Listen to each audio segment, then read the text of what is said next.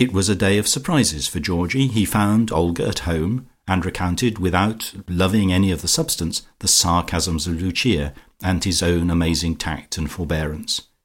He did not comment, he just narrated the facts in a vivid Riseholme manner, and waited for his reward.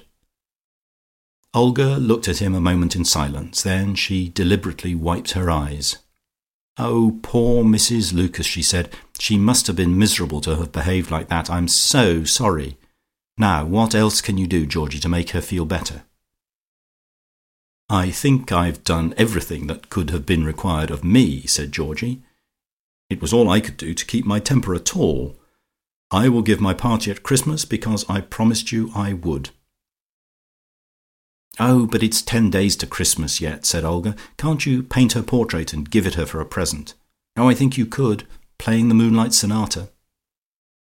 Georgie felt terribly inclined to be offended and to tell Olga that she was tired of him, or to be dignified and say he was unusually busy.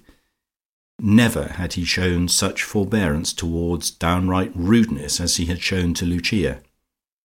And though he had shown that for Olga's sake, she seemed to be without a single spark of gratitude, but continued to urge her request. "Do paint a little picture of her," she repeated. "She would love it.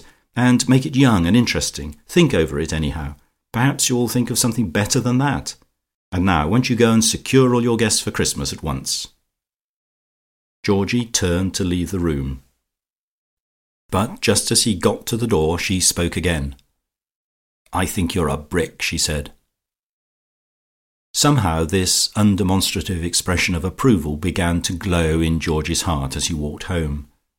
Apparently she took it for granted that he was going to behave with all the perfect tact and good temper that he had shown. It did not surprise her in the least. She had almost forgotten to indicate that she had noticed it at all, and that, as he thought about it, seemed a far deeper compliment than if she had told him how wonderful he was. She took it for granted, no more nor less, that he would be kind and pleasant, whatever Lucia said. He had not fallen short of her standard.